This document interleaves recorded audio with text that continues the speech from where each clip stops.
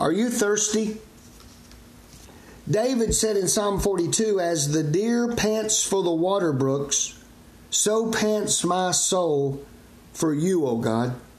My soul thirsts for God, for the living God." Thirsty? Gatorade for that deep down body thirst.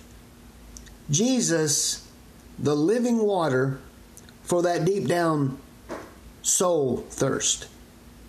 The psalmist thirsted for the comfort of God's holy presence. He was overwhelmed by depression and drought.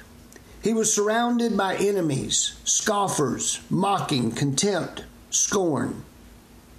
Some scholars hear the voice of David in this psalm as he wandered in exile during the rebellion of his own son Absalom. Others recognize the voice of the Messiah during the time of his rejection and suffering. Still others detect the sob of the Jewish remnant during the future tribulation period. Then there are those who apply it to the believer as he looks back on the days of his first love and longs for the renewal of that kind of fellowship with the Lord.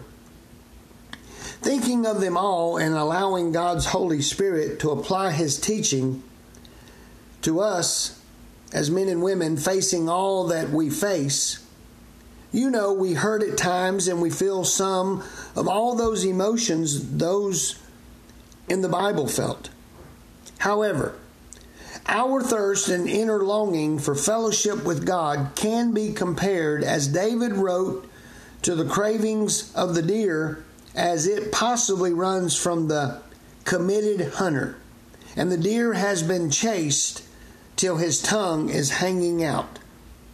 A person is only homesick when they are away from home. A Christian disciple, true follower of Christ, misses the fellowship with God when away from Him. Some are not thirsty because they have never tasted to see that the Lord is good. In the dark of night of your soul, God can give a song. George Mueller said trials are food for faith to feed on.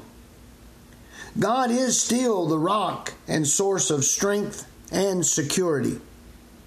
David felt deserted at times. Why?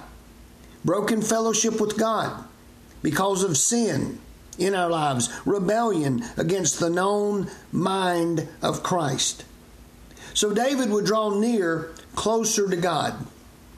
James said, "Resist the devil, and he will flee from you."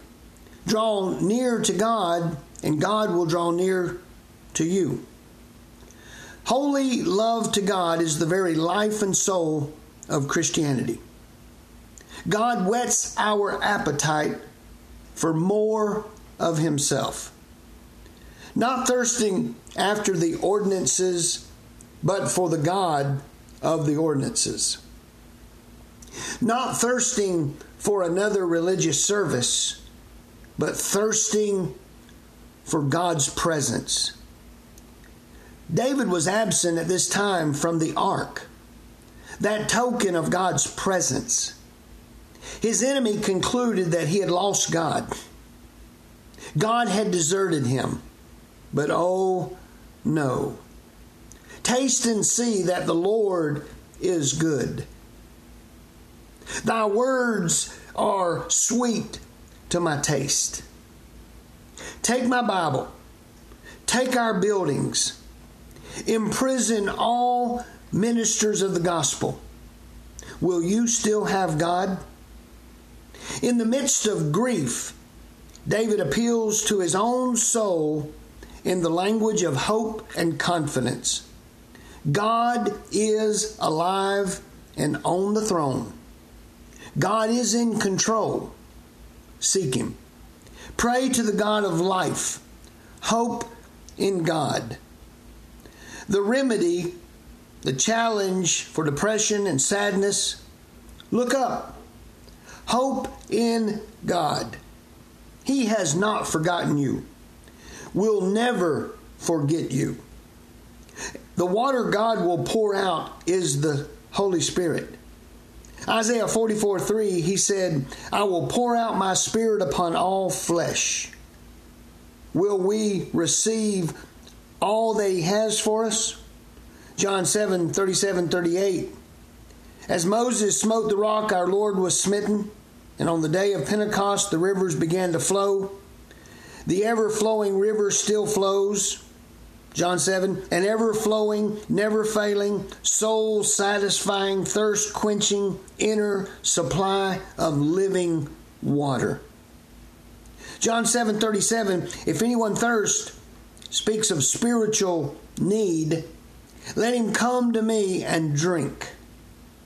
You see, the drink of religion, religious activity, will not satisfy the thirst of the soul. It feels good like Mountain Dew, feels good going down, but moments later we'll thirst again. Religious activity will not satisfy, quench the thirst for God. Verse 38 of John 7 says, and out of his heart will flow rivers of living water.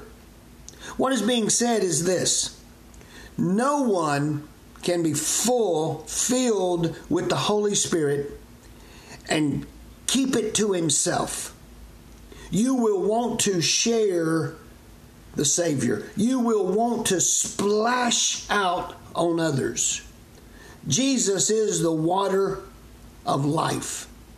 Living waters flowing in and all over and out of. Are you thirsty? Have you drank long and hard at the well of the living water? Have you splashed on someone today, this week, the last month, this year? Have you splashed on someone? Have you shared with someone who is thirsty for the living water, who is hungry for the bread of life? The greatest crime of the desert is to know where water is and not tell anyone. My friend, when you are thirsty and that thirst, that craving is quenched, you will want to share the gospel, Jesus, with a lost and dying world. We're the light of the world. We're the salt of the earth. Salt does many things, but number one, it will make folks thirsty. And then you offer them, you share with them Jesus, the living water.